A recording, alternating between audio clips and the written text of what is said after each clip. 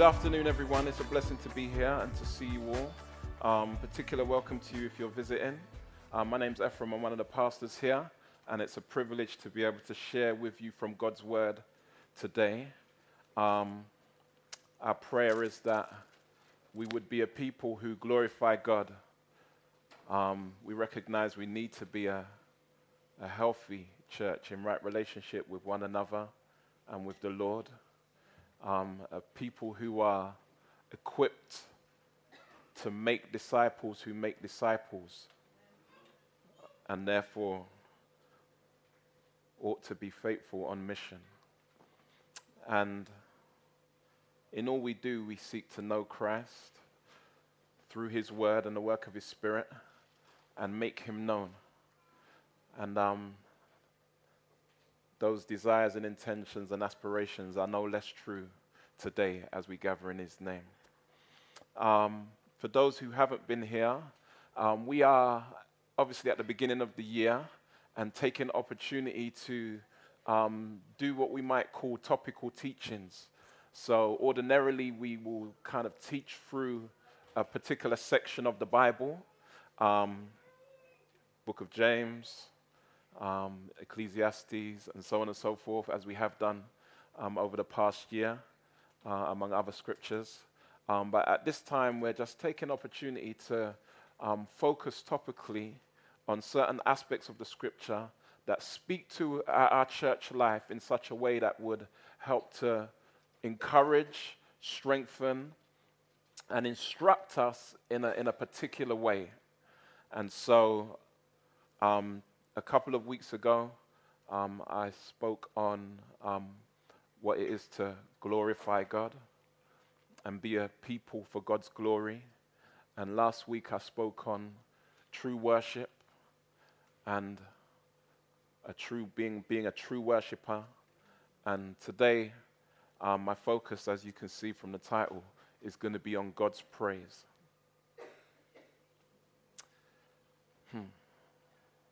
Pastor Rob mentioned during the announcements our time of prayer and fasting this past week. And it has been a really phenomenal time for me personally, and I think for us corporately. There has been a deep sense within many of our hearts for a need for change. Change within us personally and change within us as a community of people, as a family of God. And we hear the scripture quoted often, unless the Lord builds the house, those that labor in vain. And yet, we can't allow it to become merely a cliche.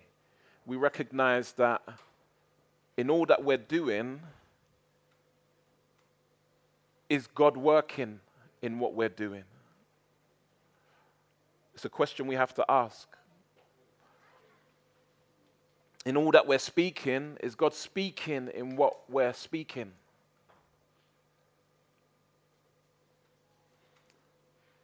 And so taking the time out over this past week has been encouraging. And, you know, I can't lie, I lament for all of those who, as members of this church, didn't engage at all. I lament. That means my heart is broken. I'm sad. I'm grieved even for those who, as a part of our membership, and were aware of the fact that, you know, we're entering into prayer and fasting, for whatever reason, didn't engage at all in it. Didn't read the prayer briefing that went out before the week started. Didn't read the updates that went out each day during the course of the week. Didn't engage in fasting. Didn't attend the prayer gatherings, not even one. For me, that's a grievous thing, because God spoke to us. And God moved among us. And more so, we spoke to the Lord. We cried out to the Lord. Both personally and corporately. Knowing that that's the only place that change is going to come. And the reality is that my suspicion is, for those who didn't engage, it may be as a result of the very things that we're praying to see God change. Apathy. You know, that kind of whatever mentality. that kind of, I can't remember that Little Britain character. Am I bothered? Face, bothered, am I? Who? Was it Catherine Tate? Am I bothered? Whatever. Yeah, but no, but whatever. I don't care. Am I bothered? And the reality is, it's easy to laugh at the character when we don't see the character in ourselves. But we walk with that attitude. Come to church, whatever time. Don't, and believe I'm talking to members, yeah? So don't feel uncomfortable if you feel like I'm trying to have a go at you as a visitor. You're visiting, isn't it? It's all good. But we can't say that we're a people here on mission for God, seeking to be for His glory, and we walk around with an attitude of indifference, an attitude of whatever. Email comes in from church, don't even read it. But furthermore, just delete it straight away. Emails from church haven't been open for so long, they go automatically into the junk pile.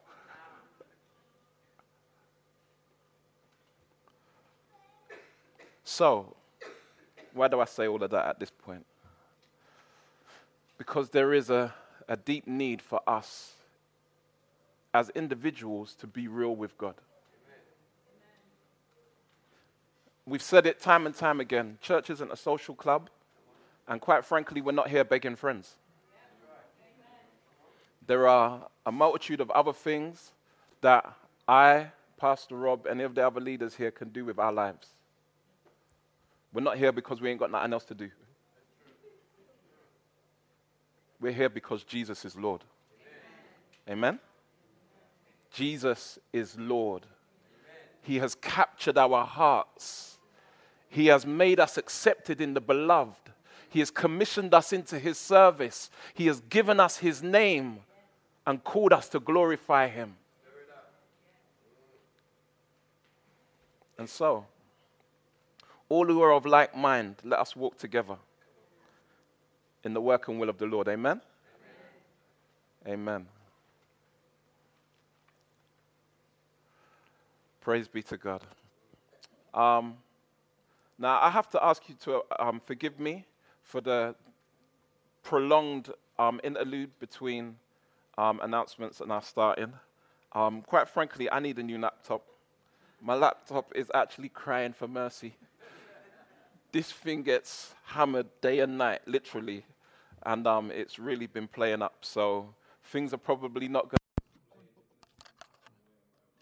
going. Yeah, that's just the tools that are at the moment inadequate for the job. But may the Lord use it.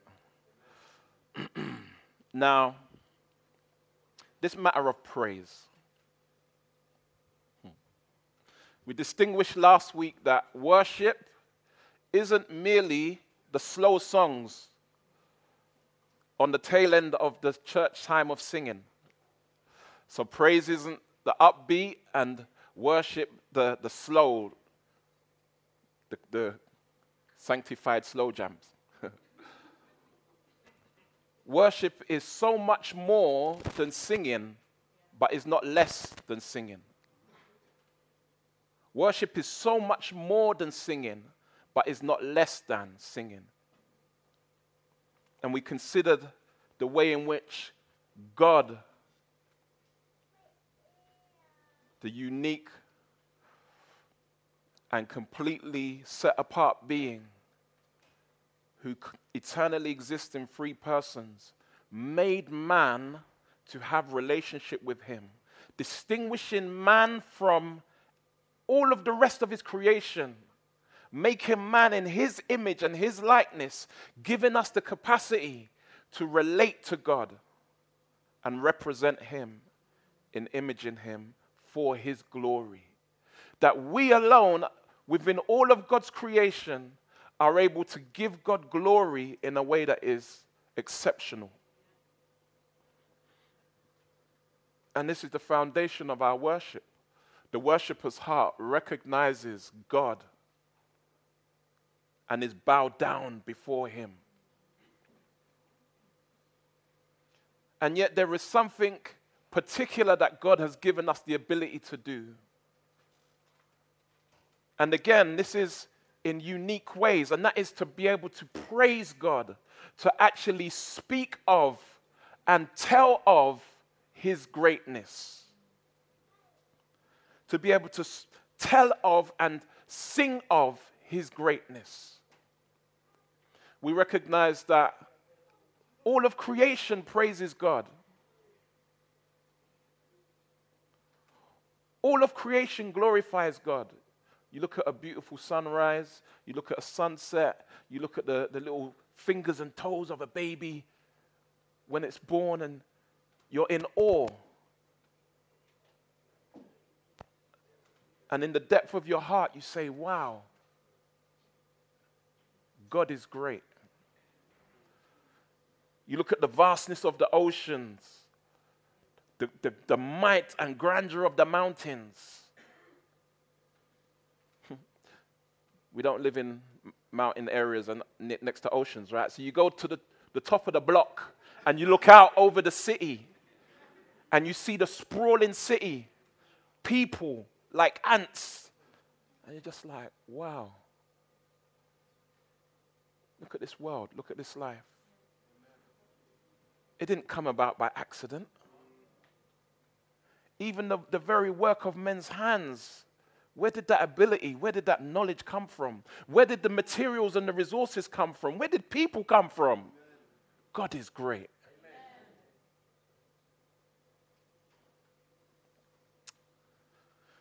God is great.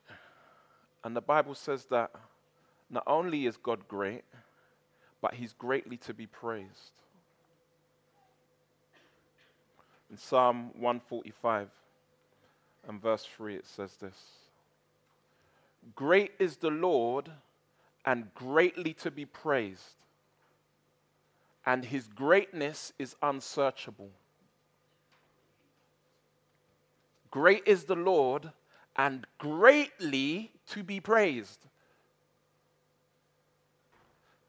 He is to be praised greatly. And his greatness is unsearchable.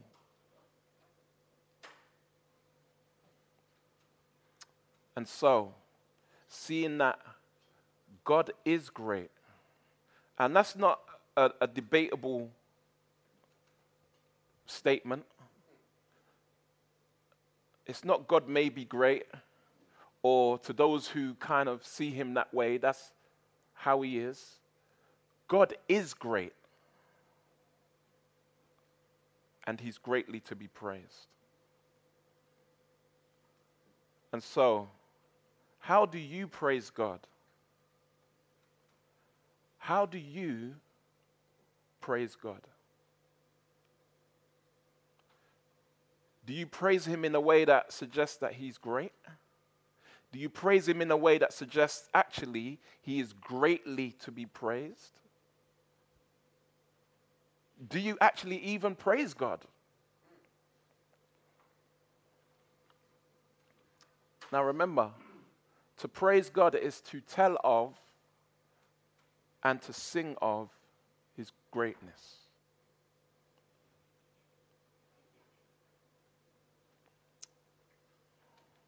We are instructed in Scripture to praise God. And yet, there seems to be a good deal of confusion these days as to what it means to praise God and even how to praise God, even why to praise God. And so let's pray and consider these things. Father, we thank you, for you are great. It's undebatable, undeniable. And those who seek to do so at their own peril, their own loss. Lord, we thank you that there is none like you. And that, Lord, it is you that has made us, not we ourselves. And Lord, you have caused us to, even now, come into the sound of the hearing of your word.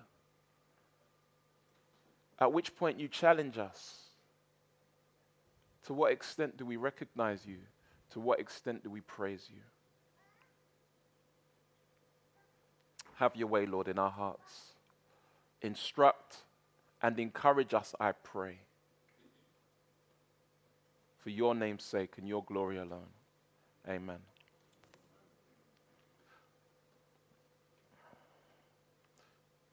Now, the praise of God, even among his people, and let's forget life in general at this point.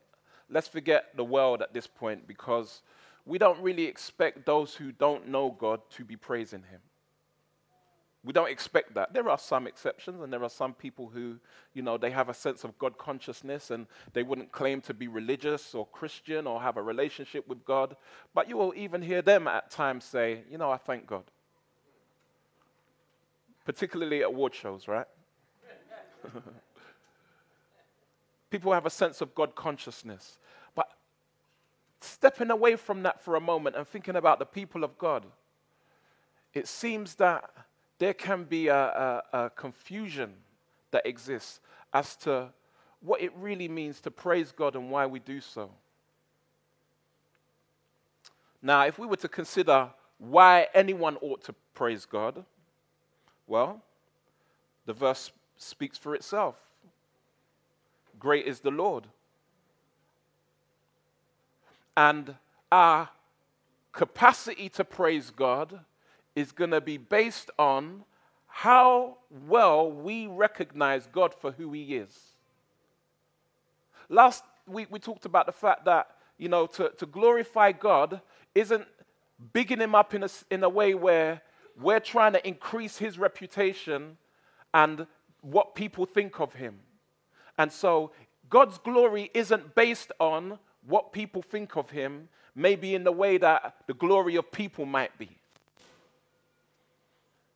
You've had that time, I'm sure, when you just heard a song that really just reached, you're just like, this song is an amazing song, any kind of song, and you share it with someone, and you're like, listen, you need to hear this song by this artist, This song, when I tell you, and when they hit that bridge, oh my gosh, and you share the song with them, and the person just kind of like nonplussed.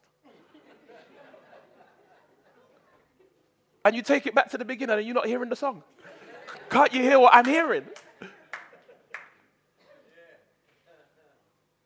And you feel discouraged because they don't share in the wonder of this music in the way that you are. They don't share in praising this artist, and you kind of think, something's wrong here. And after you've shared that with 10 people and their response has been the same, you get to the point where you doubt yourself. Maybe they're not as good as I thought. And when they start to offer you some other suggestions that everybody's into, oh my gosh, and everybody's like, yeah, that song, and the song comes on and everybody jumps up, and you don't know the song, but you want to jump up as well. And in your mind, you're thinking, it's not as good as my song. But because everybody's into it, the value of it seems to be increased in your heart and mind. God doesn't suffer from such things because he is great in and of himself. And, they say, God is God all by himself. Come on now, talk to me. He don't need nobody else. He don't need no one else. Old school sayings right there. True. God is God all by himself. He doesn't need anyone else. And he really doesn't need the praise of anyone else. He doesn't need the opinions of anyone else to be in his favor. Believe me, God is not insecure. Hallelujah. God is not looking for likes on Insta. He's not looking for retweets or Facebook follows. God is. Simple. You don't even have to finish the statement. God is. Praise be to God. And so why a person would praise God is going to be directly related to their recognition. And the extent to which we recognize God for who he is going to be the extent to which we are inclined to praise him. And so from the outset, that means this. If we are not inclined to praise God, it begs the question, how well do we really know him? Now, you might say, well, you know what? For me personally, I'm kind of introverted. I'm not really kind of that expressive. I'm not really an exhibitionist. And so I'm not going to kind of really just, do much when it comes to praising God. It doesn't mean that I don't know him. Well, that could be a fair statement to make. But there are certain things in life that cause us, regardless of our personality or temperament, to step outside of ourselves. There are certain things in life that so connect and resonate with our hearts that we will speak up. We will even sing. So, was it my last birthday? Where's Kim? I was taken, I had the opportunity to go and see Coldplay at Wembley. Was it last year? Father's Day. Kian took me. Went to see Coldplay. Sit down, watch the stadium fill up. Wembley, 90,000 people, something like that. Place was full. People standing on the pitch. They've got the stage set up, and then they've got this long part that comes out into the middle of the crowd and everything. It was raining. People did not care. Standing in the pitch, standing in the rain, same way. People sitting down very, orderly, decently, talking with one another, politely letting you through as you get to your seat and so on. Some support bands come on and, a few people might have known them and so kind of like perked up a little bit. As soon as you see the lights go down, and they gave us these flashing things. And so on the wrists, LED things. Lights go off, LEDs start flash across the whole of the stadium. It was like looking at the starry night. On a clear summer's night, it was like the stars twinkling. And as soon as they start, everybody's, Hooray! And then the band comes on. Start going through their classics. Listen, people who could not dance. I'm not even saying that as in any derogatory kind of sense. It was just a matter of fact. I'm sure that they themselves would have said, I'm not a dancer. They were dancing to their own time and their own beat. But they were dancing. People who you would have looked at and, wow, this looked like an accountant on one hand. This man over here could have been a judge on the other hand. Listen, on their feet. Singing along, hands up in the air. Coldplay.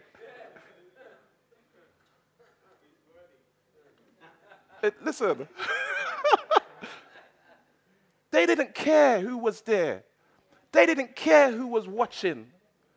Listen, this band, people would tell you, oh, Coldplay, the greatest band ever. Soundtrack to my life, their albums. I didn't mean to cause you trouble. And literally hands, I'm not even exaggerating. I mean, we've seen it. This isn't anything new. This isn't any surprise. Hands up. Singing the songs at the top of their voice. And when the band drop out and then you just hear the stadium, the whole 90,000 people singing. What? No projector. No lyrics on screen.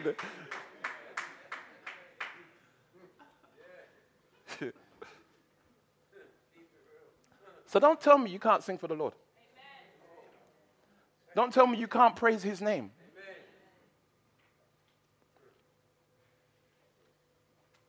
And just like this morning, when individuals just zoned out, regardless, crying out the praise of God, declaring his worth and his glory. And we can sit in that environment and almost feel like it's strange.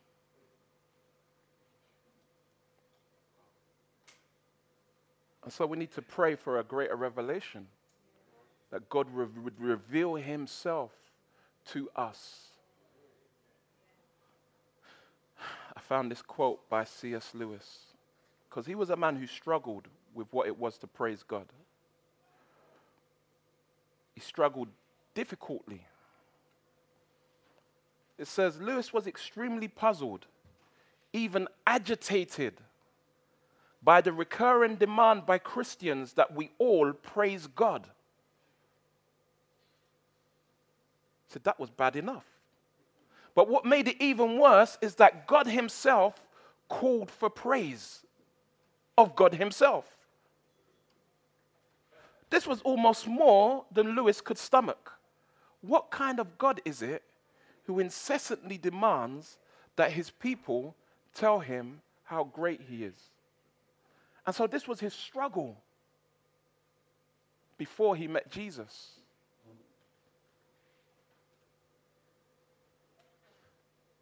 As he worked through this struggle, we see this quote from Lewis.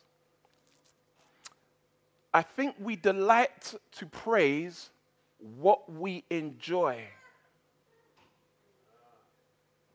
We delight to praise what we enjoy. People enjoy Coldplay. They enjoy Lady Gaga, Adele. They enjoy, and I'm just picking out the bigger name artists. People enjoy, take delight in, to the point of praising. And he says this, he says, I think we delight to praise what we enjoy because the praise not merely expresses the enjoyment, but completes it.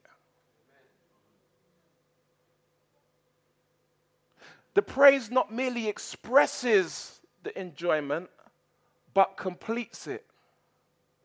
It's like the icing on the cake. I enjoy this thing so much that I get to share it with someone else.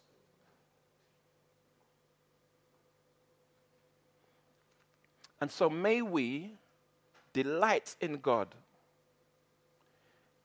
so greatly to the extent that we can't keep him to ourselves. That at every given opportunity, we're ready to share, to speak of, to sing of his worth to others. And let me say directly, if you as an individual are in a place where that is not your experience of God, that is not your relationship with God, then don't resign. Don't call it quits. Amen. Because God is great. And he's greatly to be praised. The way in which he's to be praised is meant to be great. Not low-key. Not incidental. Not as an afterthought. God is to be praised greatly. And so where you find in yourself a lack of desire, a lack of enjoyment, a lack of appreciation, this is an indication that we need to get on our knees. And we need to extend our week of prayer and fasting to 2 weeks and 3 weeks, 21 days, let's go. 30 days, let's go. Until we experience God break through in our hearts and change our conscious awareness of him. Because God hasn't changed. He is the same yesterday, today, and forevermore. He's not changed. He is great. He has always been great, and he will always be great. Amen?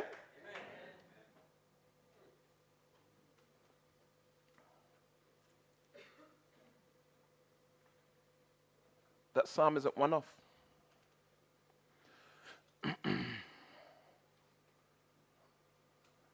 Psalm 66, verse 2. Sing the glory of his name. Give to him glorious praise. This is an instruction to all people, particularly those who know God. Sing the glory of his name, give to him half-hearted praise.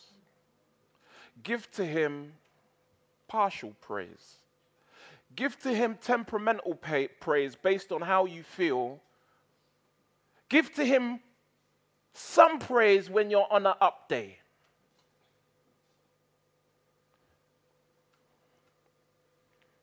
Sing the glory of his name, give to him glorious praise.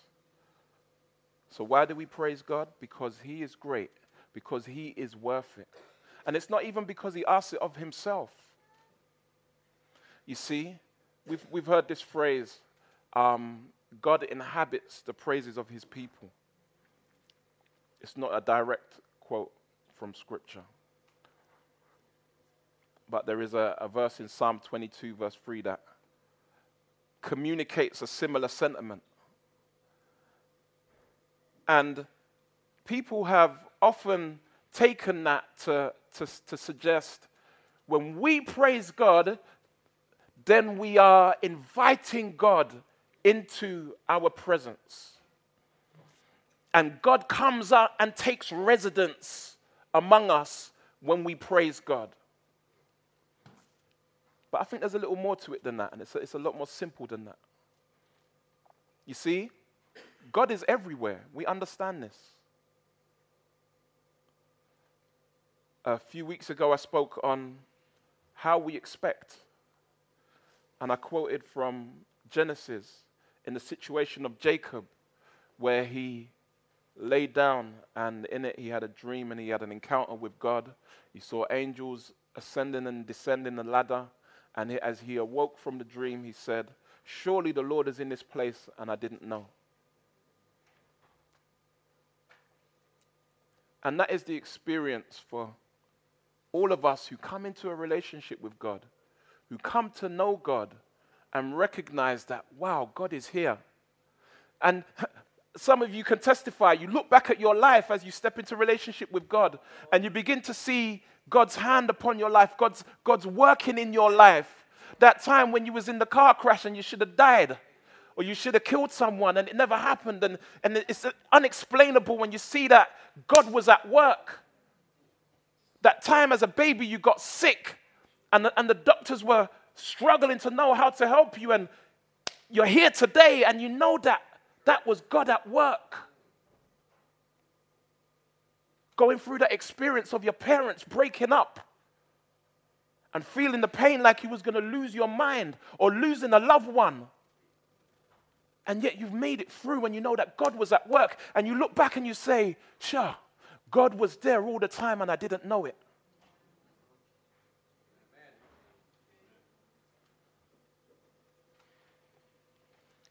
And so the real issue is not whether or not God is here. The real issue is whether or not we are aware of it, whether we see it, whether we have ears to hear and eyes to see that God is present and working among us.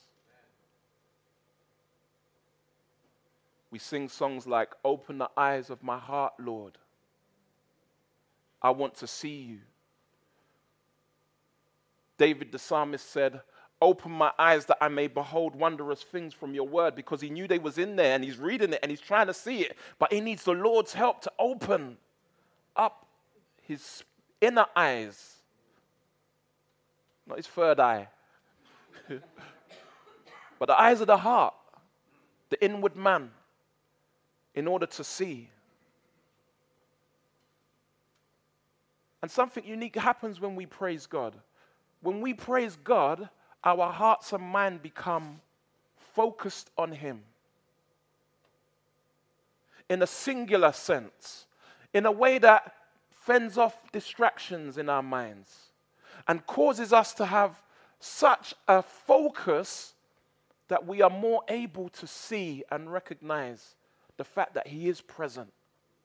And as we focus on him and as we see him progressively a bit more clearly for who he is, we are then even given more reason to praise him and more motive to praise him because we respond to who he is.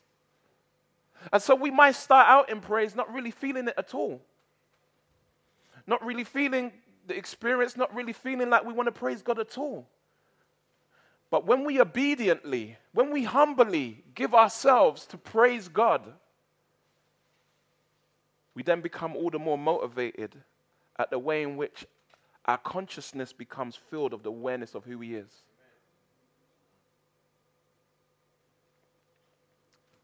You know, they say that it's impossible to talk and hear at the same time.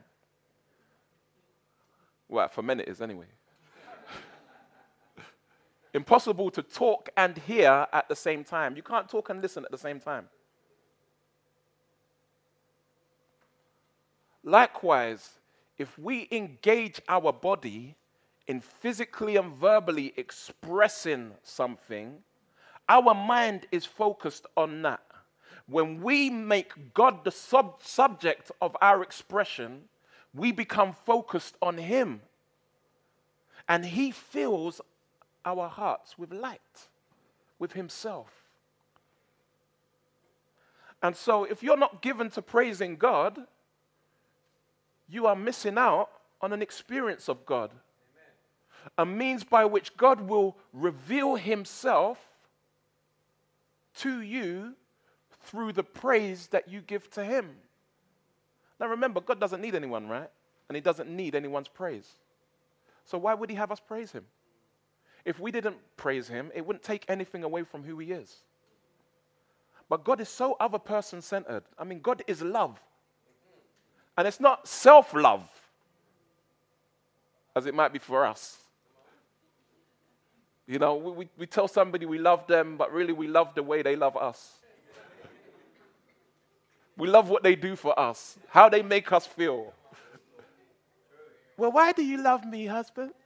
Well, you know, because you cook so well and you talk so sweetly to me and you rub my back when I'm feeling like I need to burp. And it's everything that you do for me. You make me laugh. Stop it. But it's all about us, isn't it? But God's love ain't like that. God is completely and utterly other person-centered. Remember, you're talking about a being who was eternally existing in three persons. Completely in unity, completely in harmony. Father, Son, and Spirit enjoying eternal communion, exchanging eternal love, intra-Trinitarian love. Lord of mercy. Listen, there's not one ounce, not one hint of selfishness. So when God calls us to praise him, it's not even for his benefit. It's for our benefit. We benefit from praising God. We lose out. We miss out when we don't praise God. Not only do we benefit, but there is a benefit to all who witness us praising him. Pastor Rob shared a story of his cab ride in and the conversation starter that he was seeking to get as he wanted to share with the cabman. And this week, my youngest daughter, Chloe, had a similar but different experience. She too was in an Uber. And as she was driving with this Uber, the Uber driver gave her the aux cable and was like, you know what, you can play your music, like if you like. You know, they do that, it's nice. And so she put on her music and he's like, no, turn it up on your phone, turn it up. We play on the loudspeakers. And so she just begins to play some praise songs. And by the time, she must have played about 3 songs, and then that new song we sang today came on, What a Beautiful Name. I mean, the driver was already kind of, his eyes starting to go red and welling up. By the time that song came on, crying. crying in the car. He said, I've never heard anything like this. This is like a mother's love. She'd have to tell you. Crying. A man of Muslim background. Not a Christian. Crying. Touched by God. The witness of God's glory, the testimony of God's glory, even expressed in song, and particularly expressed in song, has the power to change lives. Amen. Our own and others. We were out here in May, set up outside for Family Fun Day. We had service out there to begin the day. The praise team was out there. We're out there singing songs. The following week, visitor comes along. When inquired, I heard the singing from my flat. And it was so moving. It was so beautiful. I had to come and find out more. It wasn't even the bass line. Yeah. See, this is the power of praise. Now,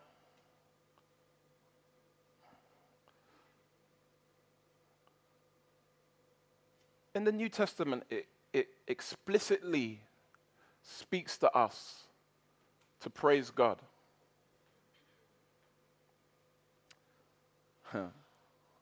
And I want to clarify a few things and demolish a few myths around these verses. Don't tell me that, brother. Man just told me I got 10 minutes left, you know. That don't sound right. You lot are trying to get me off early, innit? All right. See with me. Ephesians 5, verse 19, addressing one another in psalms and hymns and spiritual songs, singing and making melody to the Lord with your heart. Now, this is in the context of Paul in Ephesians breaking down God's new society, God's new people in Christ Jesus. The fact that God has, in Christ, according to his foreknowledge and to the glory of his praise, set apart a people to himself, separated a people to himself in Christ Jesus. People who were once dead, now made alive by the Spirit of God. Brought together from all races and nations, no longer Jew and Gentile, but have been brought together as a holy people, through whom his multifaceted wisdom is displayed, chapter 3 tells us.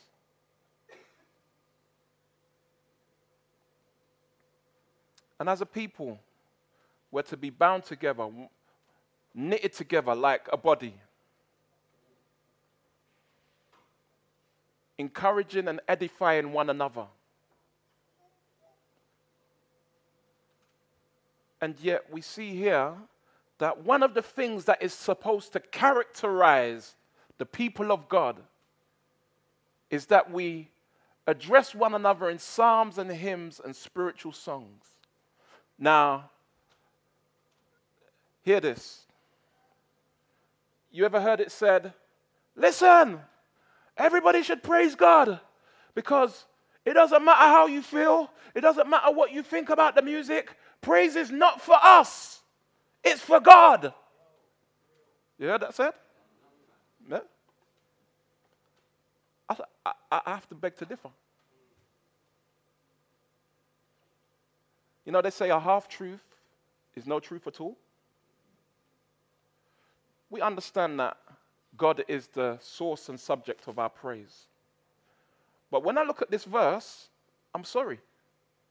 But it clearly states that there is benefit to be gained by the people who are together engaging in this experience. It says, addressing God in psalms, hymns, and spiritual songs. That's what it says, right? No? Oh, it says, addressing ourselves, our souls, in psalms, hymns, and spiritual songs. No? No, what does it say? It says addressing You can say it out loud. It's okay. Addressing one another in psalms, hymns, and spiritual songs. So straight away it tells me that there is a horizontal dimension to our praise by which we benefit one another. Amen? Is that a fair conclusion from that statement there? Now you might be looking and thinking, oh, maybe that's just the way that verse is interpreted. Paul says the same thing again in a different way to the Colossians. In Colossians chapter 3. And let the peace of Christ rule in your hearts, to which indeed you were called in one body, and be thankful. Let the word of Christ dwell in you richly, teaching and admonishing one another in all wisdom, singing psalms and hymns and spiritual songs with thankfulness in your hearts to God.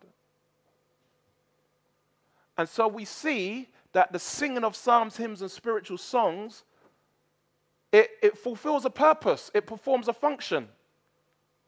The function being teaching and admonishing one another in all wisdom.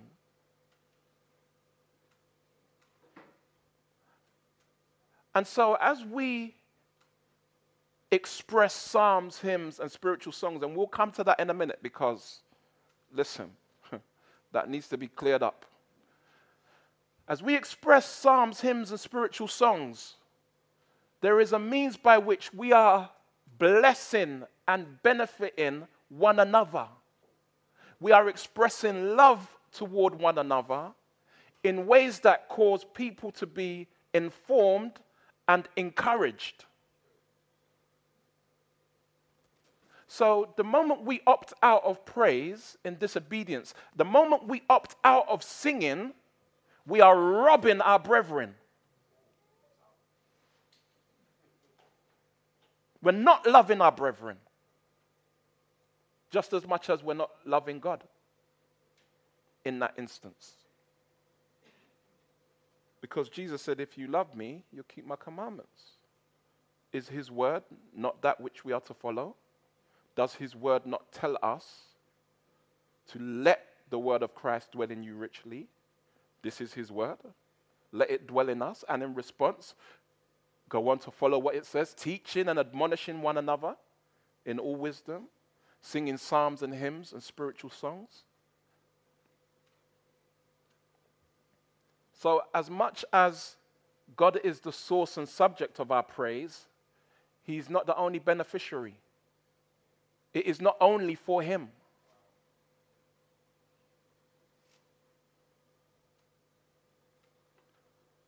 And so imagine that you're able to come along and participate in praise in such a way that even without speaking to them, you're able to be a blessing to your brother, a blessing to your sister. You're able to benefit and encourage them. Just by them seeing you engage in praise. By them seeing you express the truths of God and of his greatness. And as they hear it come from you and as they participate with you, everybody loves to feel a part of something bigger than themselves. Why do people go to Wembley and stand in the rain? You got Coldplay on CD, on iPod, and you got iTunes, you got Spotify, you got every kind of format you could be enjoying them. In your car, in your house, in your ears. Why would we go and see this band along knowing that we're going to be with all these people that we don't know and don't care about? Because there is something deep in us that causes us to appreciate being part of something bigger than ourselves. Last week I said everybody worships because we were made to worship. The question is, who or what are we worshiping? And from this, another thing we understand that's really important. Not only does everybody worship, but every song teaches something. Every song teaches something.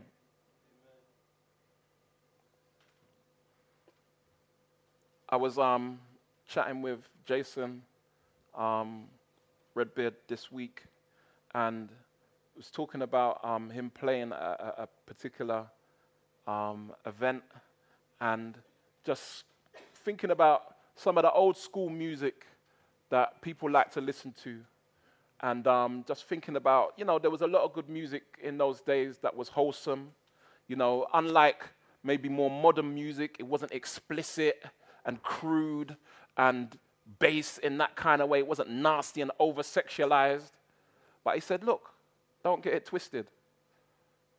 Back in those days, they still had some off-key songs as well, He mentioned this song. I can't remember what the song was. I think it was Breakfast in Bed. I don't really know the tune too well. But what I do know is, he said, the keys, it's an off-key song. Because it's a woman singing to a next woman's husband. Me and Mrs. Jones. Got a thing going on. Mrs. Jones, and his name is not Mr. Jones.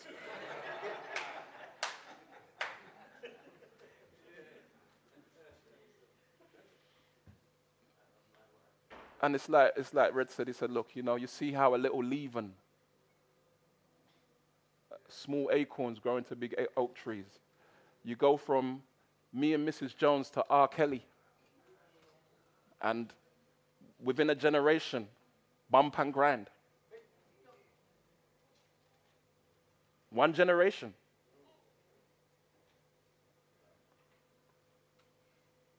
And anyone who says that music has no power to influence a person's thought is lying. Lying. You got these artists and they will say, yeah, we do all of this explicit material and it talks about guns and money and so on and so forth, but we're just social commentators. We're just talking about our environment, It's not the music's fault, as if the music's not contributing anything to the problem. And yet, they're the same artists who will be glad to receive a £300,000 licensing deal for their music to be used in adverts. Now, why would they use their music in adverts if it has no power or influence? Why would they pay someone 300 grand to use their music in a film score if it has no power or influence? If it has no impact upon the hearer?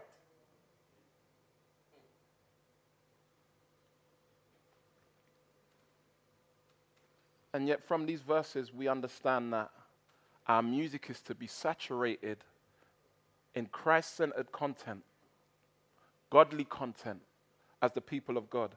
And that also includes the stuff that we listen to on a personal level. You see, in both of these verses, it speaks of psalms, hymns, and spiritual songs. Psalms are psalms, and I'll come back to psalms. The psalms, 150. We was at LCM this week, and Pastor Rob said to the group as he was teaching, the psalms are like, they're the songbook of Israel. They're like Israel's top 150 of all time. It's true. These psalms are songs. Remember, they're songs. They're songs inspired by God that he saw fit to include in the canon of Scripture.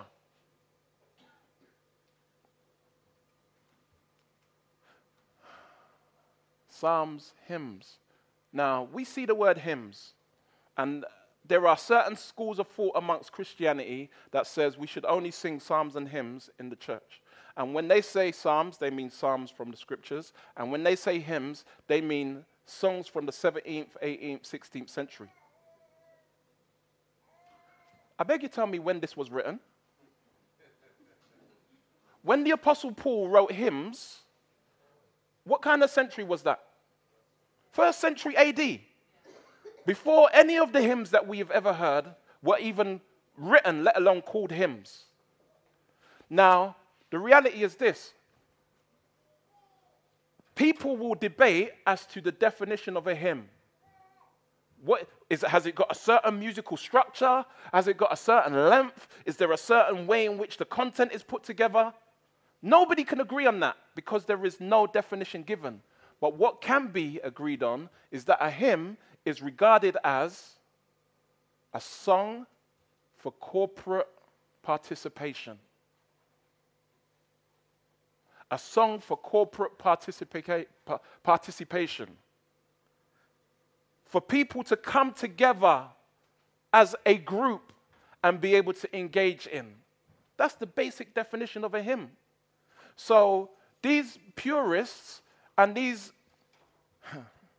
cultural imperialists who want to say we should only sing hymns with King James English from the 16th and 17th century are wrong. It's the same mentality that people went to Africa, Asia, other continents with the gospel and said, this is what it looks like to be a Christian. You put on a suit and a shirt and tie. And this is what the songs of God sound like. They sound like these hymns.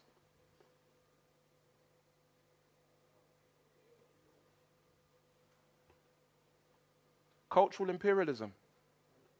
The Bible doesn't define style. It doesn't define the style in which the Psalms are to be sung. It doesn't define the style in which hymns are to be sung.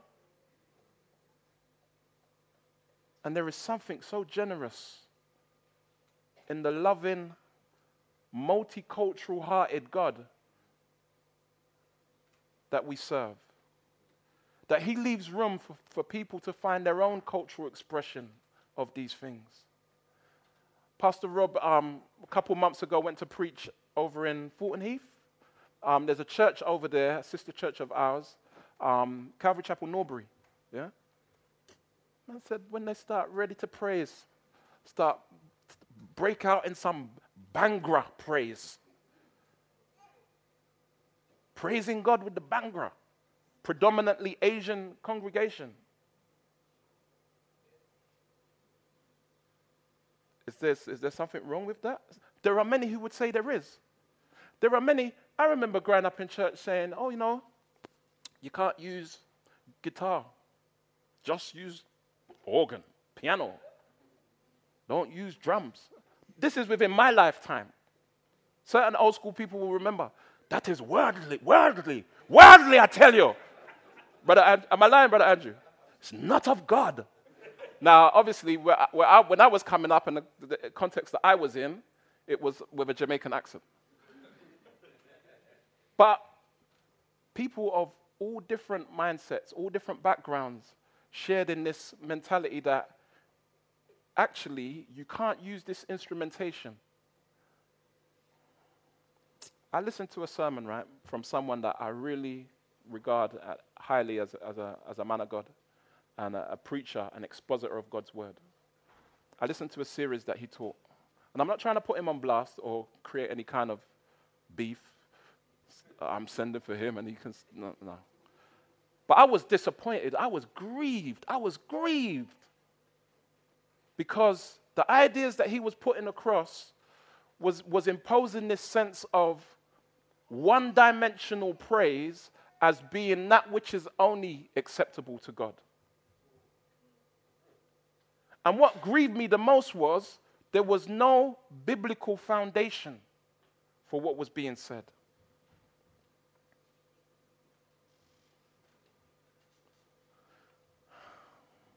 Psalms, hymns, and spiritual songs. Spiritual songs are spiritual songs. Songs of a spiritual perspective. And as our friend, Fanatic, a.k.a. Brady Goodwin said, if it ain't Christ, it ain't spiritual. It's nothing but a bunch of spare rituals. True spirituality is in Christ. And so again, we get this sense of Christ-centered content. And so even when you're on your own listening to your music, are you listening to music that is in accordance with God's person and purpose? That is in accordance with, that doesn't grate against, that doesn't disagree with or contradict. I'm not saying that, it's a matter of sacred and secular. I think that we're able to be more mature than that. And even mature enough to understand that actually, there are a lot of songs that are called Christian that we ought not to listen to. Because the doctrine is so off-key. You will not be hearing us singing no songs about decreeing this, that, and activating God. Listen, bruv, it's commonplace today. We're going to decree this and we're going to activate God, and God is sovereign. We don't tell God what to do. God don't need no activation. He's the living God. He neither sleeps nor slumbers. We don't wake God up. And so there's much content that is called Christian that we need to just put to the side and say, you know what? I can't allow my soul to feed on that. And there are some songs by people that we may not regard as Christians or even know if they're Christians or not, that are more wholesome, that will talk about loving your neighbor and doing good deeds and being a blessing. But it doesn't use those maybe religious terms. And so we need to be more discerning what we're feeding ourselves, what we're nourishing our souls with, or corrupting our hearts with, as the case may be. Now, along with the reality of our call to praise God because of his greatness, recognizing that as we do so, we are a blessing to others, even as we ourselves are blessed in engaging with God's praise. In that there is a call to be expressive. There is a call to be openly demonstrating. I was going to try and say the word demonstrative, but I knew it was going to be hit or miss. To be openly demonstrating the praise of God. You see, in the scriptures, and particularly in the Old Testament, when we see God's praise spoken of, we miss a lot that is hidden within the text. This is Psalm 100. Make a joyful noise to the Lord, all the earth. Serve the Lord with gladness. Come into his presence with singing. Know that the Lord, he is God. It is he who made us. We are his. We are his people and the sheep of his pasture. Enter his gates with thanksgiving and his courts with praise. Give thanks to him. Bless his name. For the Lord is good. His steadfast love endures forever, and his faithfulness to all generations. Within the words used there in the original language, in the Hebrew, words that are used for joyful noise, words that's used for gladness, for singing, word that's used for thanksgiving and praise, they're different words. When it says give thanks to him, there's a different word. When it says bless his name, there's a particular word there that's used. And in each of those instances, each of those words has a corresponding action that accompanies it. A corresponding action.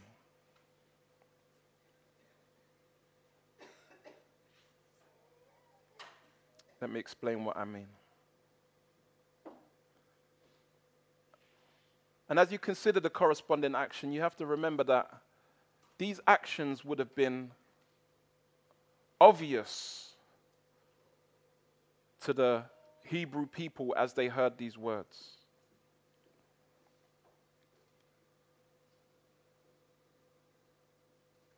Let me start off with a basic one. The word is tehillah, which means to sing. To sing God's praise. I'm going to try and put it up so you can see it.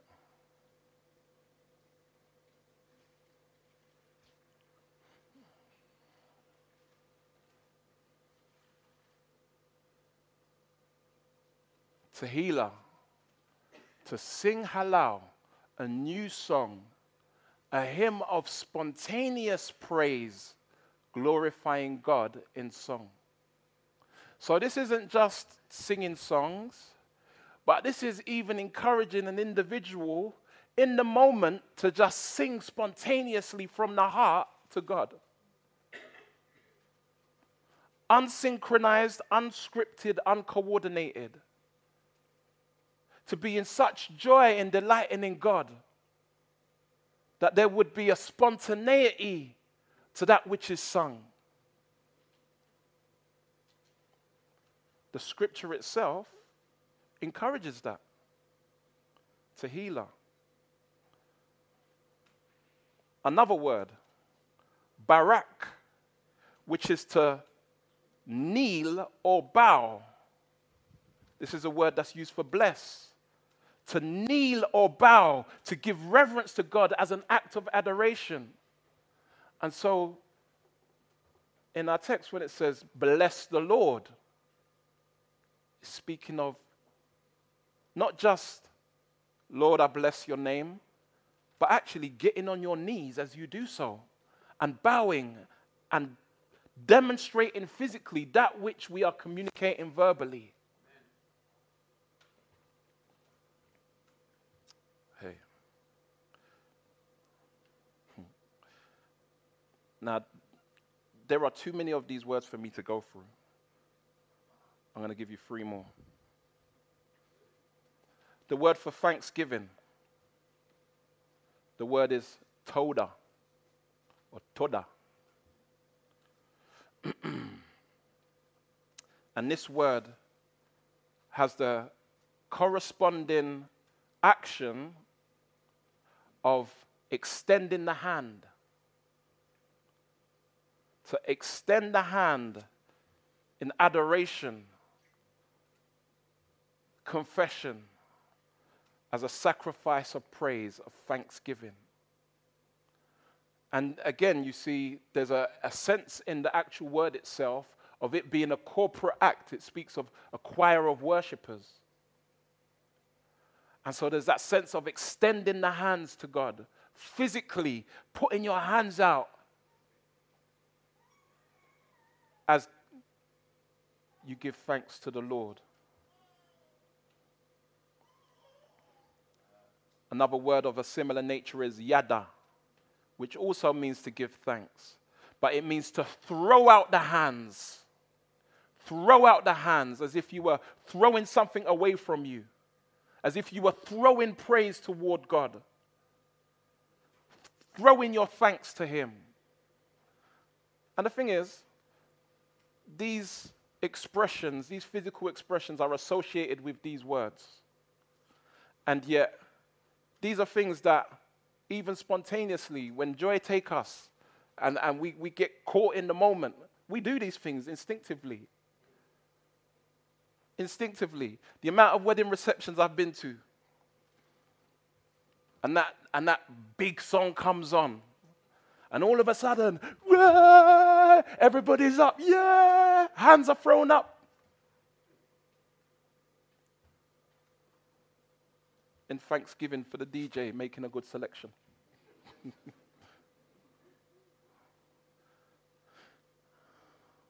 But this word, this next word, is the daddy of them all. You've heard the phrase that hallelujah is the highest praise. Well, the term hallelujah is a compound word. And it's made up of halal, not halal meat, but halal, which means to praise, you, and jah. So it's praise to God. And look at the definition of it. Praise to God in such a way that is to make a show or rave about, to glory in or boast upon. No, it says to be clamorously foolish. Clamorously foolish in adoration of God. There isn't any sense of kind of the Christian two-step that we do. There isn't that sense of, everything is filled with decorum and the finest etiquette. To be clamorously foolish doesn't include anything to do with those things. It's that sense of being beside yourself. with joy and thanksgiving and praise. And so my issue is,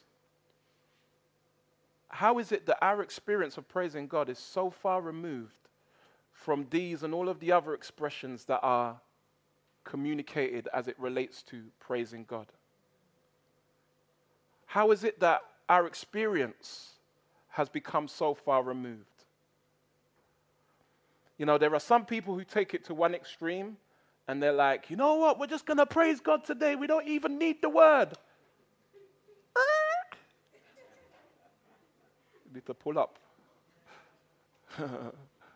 Because that's not what the scripture advocates. But it does advocate us being expressive in our praise.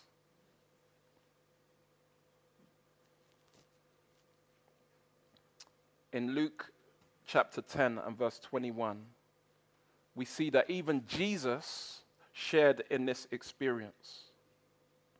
That Jesus himself shared in this experience. At a time of great joy, the disciples had returned from having been sent out in his name to declare the gospel, and they came back, the 70 of them came back and they said, Lord, even the demons are subject to us in your name. And he said, hold on. Don't rejoice at that. That's not the big thing. The big thing is that your names are written in the Lamb's Book of Life. That's what you rejoice at. But then it goes on to say, in that same hour, he rejoiced in the Holy Spirit. And that word rejoiced is the most forceful word in Greek for an outward expression of joy. It is a word that would correspond to halal in the force of expression. In that Jesus was beside himself, rejoicing in God, just, yes, Lord, Father, just bless your name. He zoned out in praise. Even Jesus. Maybe this is where they got that song, I am the Lord of the dance, said he. And because I've never known where that song came from. But Jesus danced. David danced, no doubt. But even Jesus danced. This is what I'm trying to show you.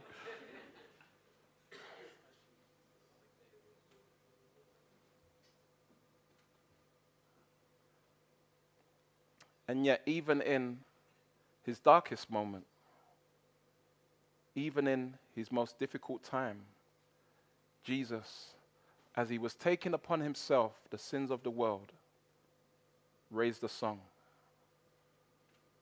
You're like, huh? What are you talking about? Jesus raised a song. When Jesus was on the cross,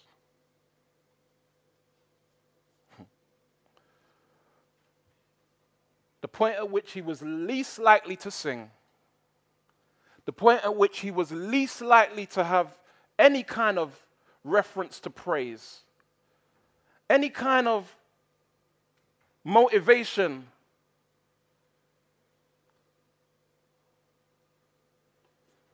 Jesus raises Psalm 22. At the 9th hour, Jesus cried with a loud voice, Eloi, Eloi, lama sabachthani. Now, this is the opening line of Psalm 22. You have to bear in mind that for the Jews, their writings didn't have chapter divisions. And so how would they direct someone's attention to the aspect of the text that they would know and have memorized from their childhood? What do? They call out the first line of the song. Because remember, psalms are songs. And as they call out the first line, the people would join in. Because they know that section of the songbook of Israel. Eloi, Eloi, lama sabachthani. And immediately, the song of Psalm 22 would have flooded their minds.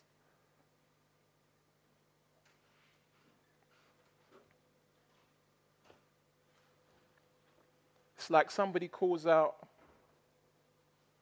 a line from a well-known song. Everybody finishes it. And so even when he least felt like praising God, referencing God's praise,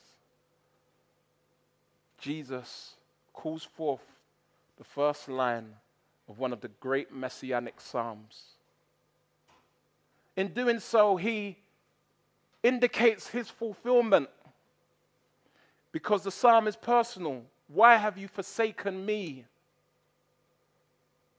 And he declares it personally as applying to himself, because in that instance he took upon himself the sin of the world.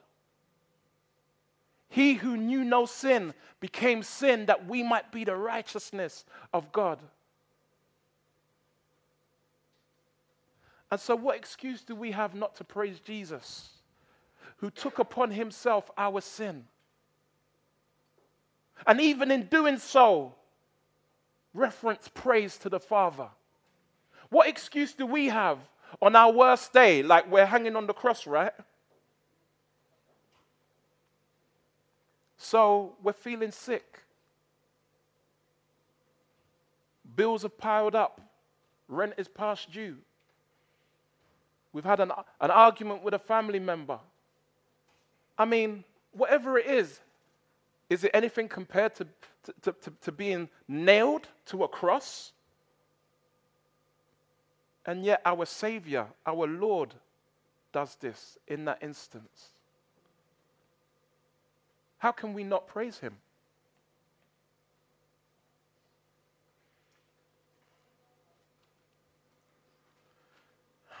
And so there's a re-education that needs to take place for us, individually and collectively as a church.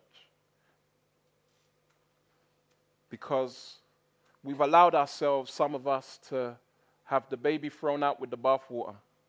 Some of us are coming from, like me, Pastor Rob. So, listen, we didn't just come into this like this.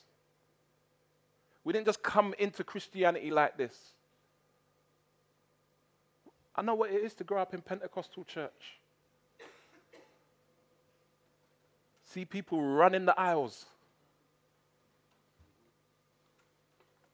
Is that what I'm advocating? No, not necessarily. But what I am advocating is an open expression of our hearts to the Lord.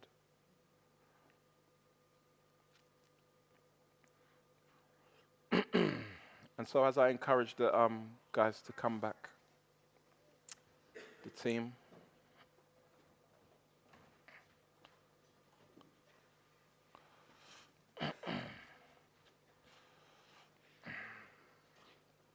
My question to you is, what hinders you from praising God? There's no situation or circumstance that is greater than God is. There isn't even any sin that is greater than the atoning work of Christ. And so, you may be down in the dumps because you feel like you've let the Lord down and you're not worthy to praise his name. You're right. You're not worthy to praise his name. None of us are, even on our best days. None of us are worthy to praise God. None of us are. But God, through Christ, has brought us into relationship with him if we repented and put our faith in Jesus. And in doing so, he has conferred upon us acceptance. He has bestowed to us, he has given us acceptance that we don't deserve. And in that, he has given us an abundance of reason to praise him.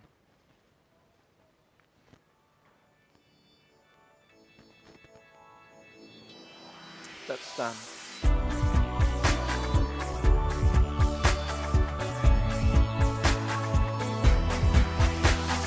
Join us next time for more of God's truth to transform your reality.